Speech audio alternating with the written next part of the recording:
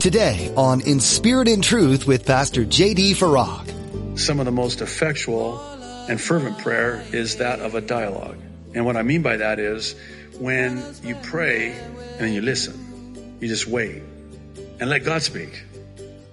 Just be silent, be quiet, be still, and know that I am God, Psalm 46:10. Okay, Lord. And now wait on Him and let Him speak chiefly through His word to you. You're listening to In Spirit and Truth, the radio ministry of Pastor J.D. Farag of Calvary Chapel, Kaneohe. Pastor J.D. is currently teaching through the book of Job. God is not mad at you. When you experience hardship, Satan often will come in and take that opportunity to feed you lies about God. He'll do his best to convince you that you did something wrong and now you're being punished. But as Pastor J.D. reminds us in today's message, God allows hardships as opportunities for you to be more fully reliant on Him. Now, be sure to stay with us after today's message to hear how you can get your own copy of today's broadcast. Subscribe to the In Spirit and Truth podcast or download the In Spirit and Truth iPhone or Android mobile app. Now, here's Pastor J.D. in the book of Job, chapter 31, with today's edition of In Spirit and Truth. When things were going good, I mean, even your prayer life is like, Lord, bless me, bless them, bless this, Amen. But boy, let adversity strike. Oh God, you're on your face, creator of the heavens and the earth and the sea and all that in them is, I mean, you're pouring your heart out to God. Your prayer life has just taken on a whole new complexion. I say this in a sanctified way, but it's almost like God's in heaven going, okay, now I got your attention, don't I? That's what it took. I had to allow adversity to strike. So now you're looking to me. See, when things were going just smashingly, is that a word used anymore? We need to bring that word back. That's smashing. I think it has a negative context. It's like when my I know I'm digressing, just indulge me. My son comes home a couple of years ago, and I hear him starting to use the word, wow, that's sick. I'm like, somebody's sick? So, whoa, who's sick? Because sick is sick. Sick is bad. He goes, no, sick is good. I'm like, man, Jesus is coming back because, hey, good is evil, evil is good. Jesus is coming back when sick is good. Because back in my day and back in your day, sick was not good. Okay, I feel better now. Where were we? We were in the middle of a Bible study here somewhere, but verse 25, actually verse 26, if I have observed the sun when it shines or the moon moving in brightness. In other words, I've not been given over to idolatry, which was the practice of the day, worshiping the sun, worshiping the moon, so that my heart had been secretly enticed and my mouth has kissed my hand. This also would be an iniquity deserving of judgment, for I would have denied God who is above. Important detail right there.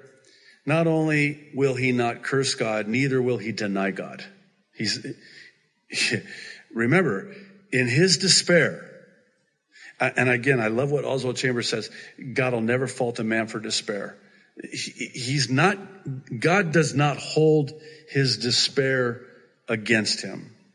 And in and through it all, and as we're going to see at the end of the book, in all of this, Job did not curse God, neither did he deny God.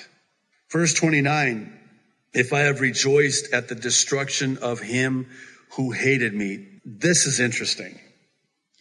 I was asked to and did the invocation for the House of Representatives at the state capitol last Friday. And I had 3 minutes.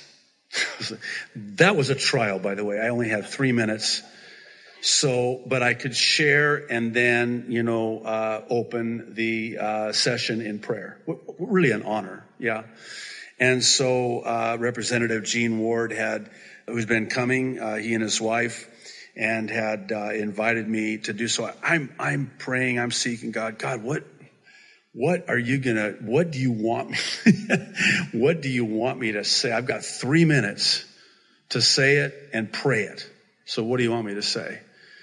And he really impressed very powerfully upon my heart to pray for them for wisdom, specifically the wisdom that God supernaturally gave to Solomon. So I went back, I think it's 1 Kings 3, and I read the account, one of my favorite accounts in all of Scripture. I know I said about all the accounts in all of Scripture, but truly one of my favorite, because it's the account of when God appears to Solomon and says, what shall I give you? Anything you want. And Solomon, in his 20s, by the way, and his father was King David. Those are some pretty big shoes to fill, right? So he's now king on the throne, and he's going, God, I don't have a clue what to do. I don't know how to walk this way, go up to the throne. I don't know how to walk down from I don't know what to do. I need wisdom.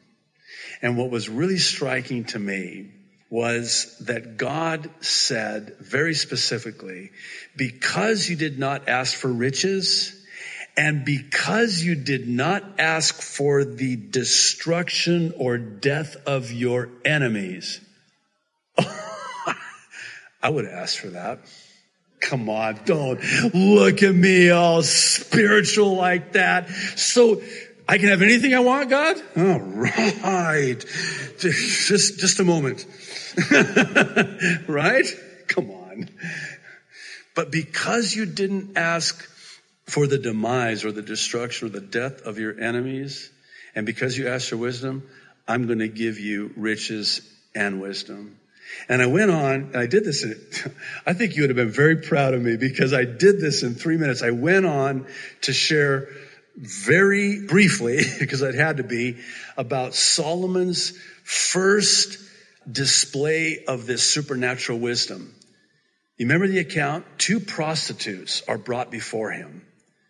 And one prostitute, and so I'm sharing this, and it was really interesting because I was kind of watching for the body language there with all the, state representatives, and you could tell, there's some Christians there, and I just am so grateful for them, and I think you know what I'm talking about, but you could also tell who the non-Christians were. So I said, so they bring this case before Solomon with 2 prostitutes, and all of a sudden I kind of had their attention when I said prostitutes, because that's what they were. And they both had a son, gave birth to a son, close in proximity one to the other, and they were both living in the same dwelling. And in the night, on this one particular night, one prostitute rolls over her infant son and kills him, realizes it, takes her dead son to the other prostitute and switches out the son, gives her the dead son and takes the alive son back, and then claims that no, yours died, not mine. Mine's still living. So these 2 prostitutes are brought to Solomon, and now Solomon's got to judge and make a ruling on who's telling the truth. So what does he do? He says, bring me a sword. Cut the baby in half. Give one half to the one half to the other. To which the real mother, in horror, responds, no. Give the boy to her. Solomon goes, that's the mother right there. And you know what's interesting is the other prostitute said, fine, cut the baby in half. So then I say, They weren't texting anymore. Because they were actually, until I got to that part, I guess. I don't know why. I love it when God does that. But I said, you too have been uniquely positioned as Solomon. And where do you think he got that wisdom? That wisdom came from God. That's supernatural wisdom. And that's the wisdom I want to pray for you, because you are going to be making judgment calls and decisions in cases where you need God's supernatural wisdom. And anyway, I don't know how I got off on that, except that Solomon didn't ask for the destruction of his enemies. And that's what Job's saying here. I never did that. I never did that. Or lifted myself up when evil found him. Indeed, I have not allowed my mouth to sin by asking for a curse on his soul. If the men, verse 31, of my tent have not said, who is there that has not been satisfied with his meat? But no sojourner had to lodge in the street. For I have opened my doors to the traveler. If I have covered my transgressions as Adam by hiding my iniquity in my bosom, because I feared the great multitude and dreaded the contempt of families, so that I kept silence and did not go out of the door. Oh, verse 35, that I had one to hear me. Here is my mark. And by the way, put that just in your pocket for just a moment. I want to come back to that. Oh, that the Almighty would answer me, that my prosecutor, notice it's capitalized, had written a book. Oh, he did. Surely I would carry it on my shoulder and bind it on me like a crown. I would declare to him the number of my steps. Like a prince, I would approach him. If my land cries out against me and its furrows weep together, if I have eaten its fruit without money or caused its owners to lose their lives, then let thistles grow instead of wheat and weeds instead of barley. The words of Job are ended. You know what Job's doing here? He's actually calling upon an ancient defense in the sense that he's calling down God's judgment upon himself. In other words, if I had looked lustfully at a woman or coveted my neighbor's wife or deprived the widow, and the list goes on and on and on throughout the chapter. If I have done those things, then I will call a curse down from God on myself. He's maintaining his innocence by what's known as an oath of clearance. This is what they would do when innocent. And here's why they would do it. The idea is that if one were truly guilty, they wouldn't do this. And actually this has application in our day. You know, may God strike me dead. Don't joke like that anyway, right? But if I'm guilty of this, you know, and I find myself even sometimes saying, as God is my witness. You know, I've been not doing that as much lately. I need to not do that at all, because what I'm basically saying is, God, you just strike me with a lightning bolt if I'm, as God is my witness. You know, he's calling a curse down on himself. And if you're really guilty, you don't do that. If you're innocent, you know that a curse won't come down because you're not guilty. And that's why you would pronounce this oath of clearance. He is truly not guilty of the crimes and the sins that he's accused of committing.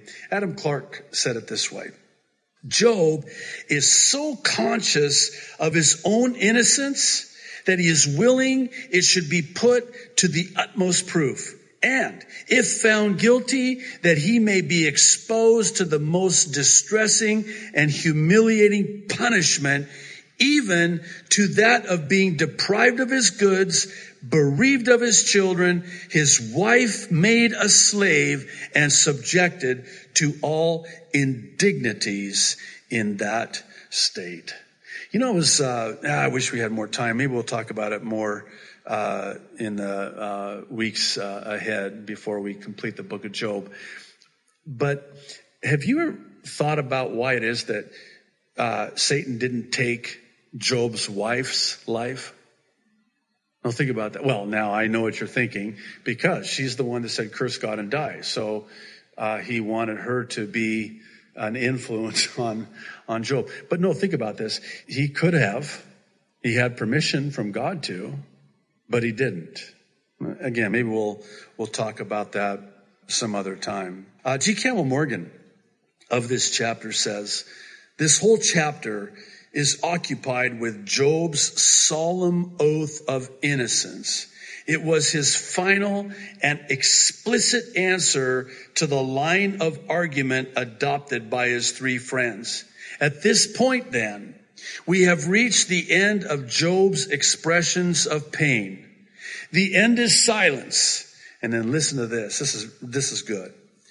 The end of silence. Job's done now. The end of Job's words.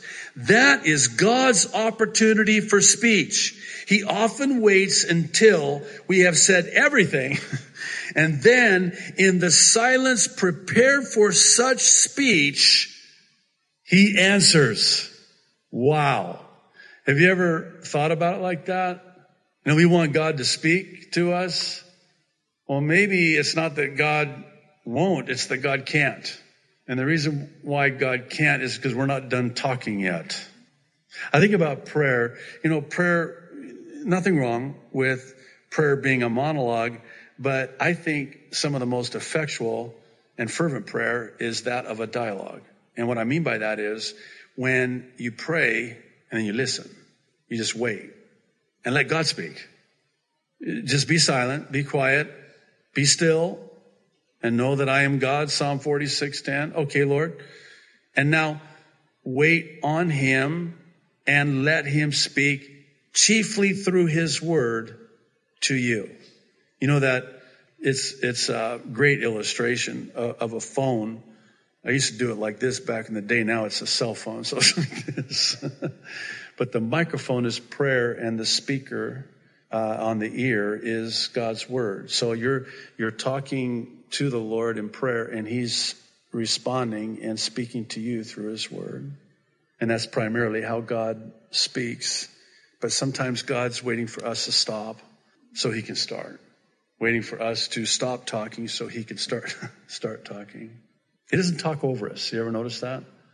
He doesn't talk over us. And then when he does talk, it's usually in that still small voice, that still refining voice, as another translation sort of renders it.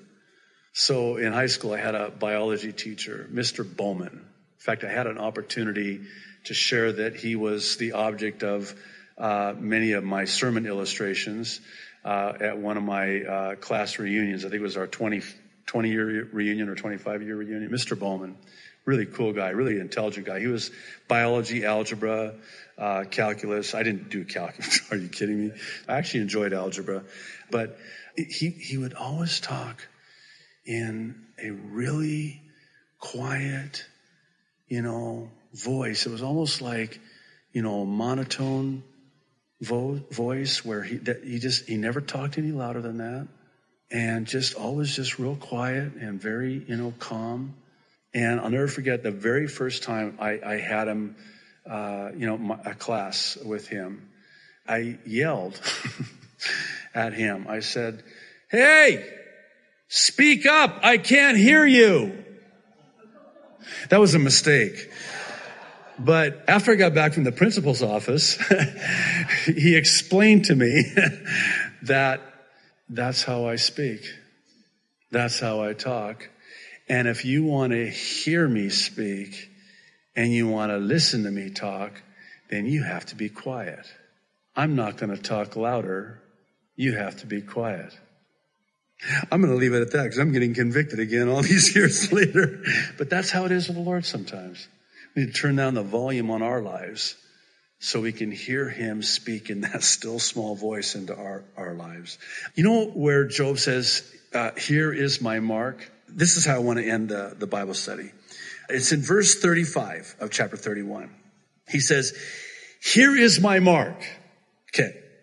It carries with it the idea of here is my signature, or here is my taw, T-A-W. Now, one commentator noted it this way. Some versions translate this, here is my signature or taw, since taw, the last letter of the Hebrew alphabet, could be used like our letter X to denote a person's mark or signature. Yet even more interesting is the fact that in the ancient Hebrew script used by the author of Job, this letter taw was a cross-shaped mark in the shape of a cross. In a sense, therefore, what Job was saying is, here is my cross.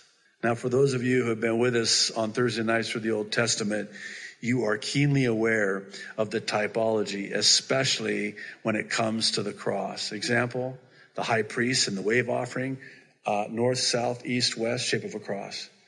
In the Exodus in Egypt, they were to take the blood of a lamb, put it on the doorpost, top, bottom, in the basin, left, right, shape of a cross. Angel of death pass over because of the cross from the blood. When in Numbers 22, when the Israelites were camped and Balak was threatened by the numbers increasing of the Israelites, and so he hires Balaam and to pronounce a curse on him, and he takes him up to this higher vantage point because anything that came out of his mouth was not a curse, but a blessing, and a beautiful and magnificent blessing at that.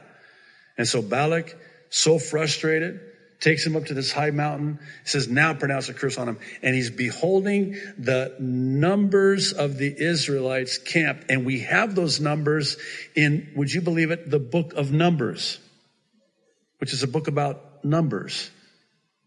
And it's probably one of the most fascinating books in all of the Bible. Yet it gets a lot of bad press about being we're going to be in the book of Numbers. That's all right. No, thank you. Oh my, how amazing. So in the book of Numbers, I think it's chapter 6. So we're given the numbers of the Israelites camped to the north, to the south, to the east, to the west, the tabernacle right smack in the middle.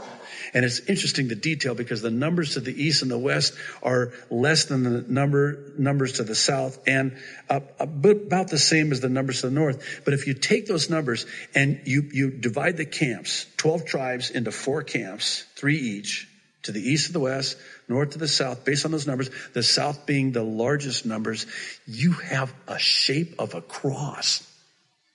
Generations before they had even invented the crucifixion. And that's why, and by the way, talking about Romans 8:1, that's why he could not for the life of him, though being paid an extraordinary amount of money, pronounce a curse on them because of the cross. He was beholding the Israelites camped in the shape of a cross. And just like that angel of death would pass over the house with the blood in the shape of a cross, so too would that curse not fall upon or be able to be pronounced upon the Israelites in the shape of a cross. And that's why a blessing came out instead. There is therefore now no curse, no condemnation for those that are in Christ Jesus. And that's why they couldn't be cursed. And that's what Job is saying. Here is my cross. Generations before, many generations before, the Romans would even come up with crucifixion. Thanks for listening to In Spirit and Truth. We hope Pastor J.D. Farag's message from the book of Job has blessed you and given you hope in the midst of your own life struggles. If you'd like to hear additional teachings from Pastor J.D., simply visit our website at inspiritandtruthradio.com and click on Listen at the top of the page. There you'll find a link to subscribe to our podcast, or you can download messages to share with your family and friends. Are you a part of a church family? The Bible urges us to find fellowship with other believers, not only for purposes of community, but also for the health of your own personal spiritual walk. You too can contribute valuable and unique gifts to the body of Christ, giving support in the ways God has designed you to. If you're in the Kaneohe area, we'd be thrilled to welcome you into our fellowship here at Calvary Chapel, Kaneohe. Our weekly services are on Sundays at 8:30 and 10:45 a.m. and Thursdays at 7 p.m. We focus on studying God's Word and worshiping our Creator, all while getting to know each other better through Christ's love. Location, information, and directions can be found by going to inspiritandtruthradio.com and clicking on Calvary Chapel Kaneohe at the bottom of the page. We're excited to share this time with you in person, and we're so glad you spent time with us here today on In Spirit and Truth. May God bless you as you continue to study His Word and follow His path for your life. Pastor J.D. will have more to share from the book of Job when you tune in next time, right here on In Spirit and Truth.